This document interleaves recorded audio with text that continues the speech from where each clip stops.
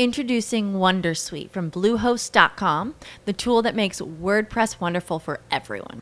Website creation is hard, but now with Bluehost, you can answer a few simple questions about your business and goals, and the Wondersuite tools will automatically lay out your WordPress website or store in minutes. Seriously. From there, you can customize your design, pick your brand colors, and add blocks. No custom theme or coding required. You'll get content suggestions that you can keep or revise, and with Yoast SEO built in, we automatically help you get found in search engines. From step-by-step guidance to suggested plugins to an AI-powered help bot, our built-in tools make WordPress wonderful for everyone. Maybe that's why Bluehost has been recommended by WordPress.org since 2005. Whether you're a beginner or a pro, you can join over 2 million Bluehost users. Go to bluehost.com/wondersuite.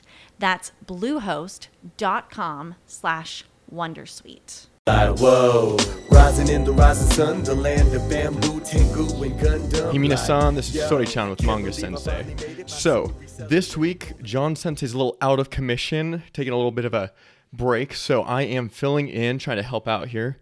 You might have heard of me from different places, like I had an interview on the show. I've been kind of behind the scenes with a lot of the other stuff that Johnny might have mentioned. But yeah, so coming in today talking about what I want to talk about with Japanese and how it is in my life. So what I kind of do behind the scenes is go over kind of the 30-day challenge stuff, help out with that, help out with the manga storyline, coordinate those efforts, and just trying to bring just good content to you guys to help you learn. So one of the things I kind of wanted to talk about today, and one of the things that I'm passionate about with language learning, is the importance of having a fire going in your heart to learn the language, having some motivation, right? Because if you don't love the language, if you don't have the motivation to learn, it's a lot harder to memorize these things. I found, at least in my life, like when I don't really care what I'm learning about, it makes it pretty hard. So I'm going to talk about the ways in which I've kind of made language learning fun for myself. And I think one of the best things you can do is find somebody to talk with. If you can find someone to talk with, have conversation with in Japanese, even if you're doing the most basic kind of stuff, I think it really helps. Having a dictionary or something going along when you do that is really good. Another way that you can kind of help learn the Japanese without having a speaking partner, because those are sometimes hard to find, is taking a dictionary while you're listening to Japanese TV, listen to music, just kind of like working out all of those things that you have coming at you. And while that's pretty hard, I have a few things of advice to kind of help you dissect the Japanese sentences. So if you are watching TV, listening to podcasts, listening to other Japanese things, it's kind of hard to tell when people are saying verbs, nouns, particles, anything else, right? So I think one of the easiest ways for me to figure out how to dissect the language is looking first for the verb and kind of looking at the tense of the verb. Because if you can start there and work your way backwards and kind of pause it, go over it again, pause it, go over it again, and just work through the sentence that way, I think you can really see how things are going along and stuff. So start with the verb, which will be at the very end of the sentence, and then move your way backward, looking up every word, particle, the meaning, and figuring it out that way. That can work with a lot of things. Another way that can really help and is kind of, might be even better because you don't need to pause and rewind every time, is going through and reading manga.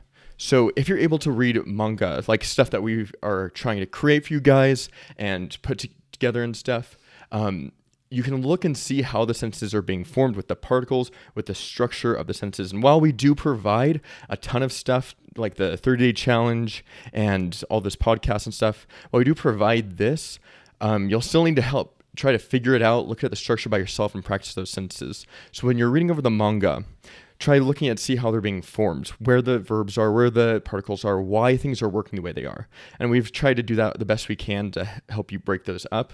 But I think those are good ways to keep the motivation going while you're speaking the language, while you're learning the language, and having fun time doing it. Another thing that is really important with language learning, and I think is also one of the most fun parts, is getting acquainted with the culture that you're learning the language about, whether it's Spanish, Italian, French, whatever. I think one of the most important parts of the language is being able to understand the culture and understand how people are thinking in that way.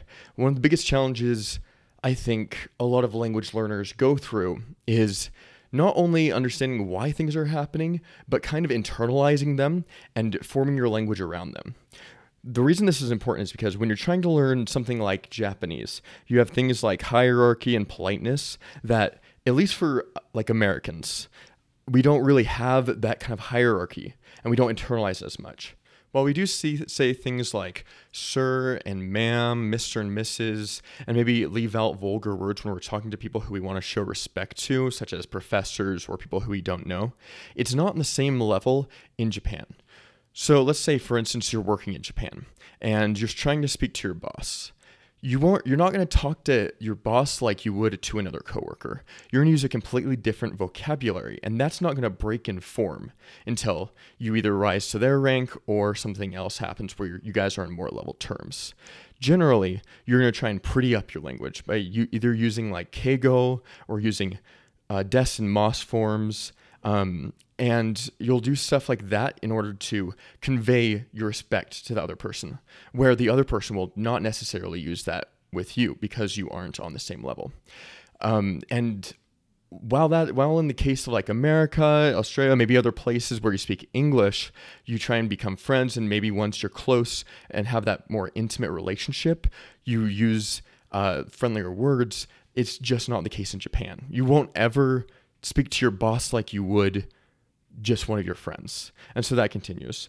Another thing with the culture that really helps to learn, and that I think was an interesting thing for me to learn, was in-groups and out-groups, and the specialized words that you use for those too. In-groups and out-groups are kind of like when you're speaking to somebody, you have to see these things in terms of your relationship to them.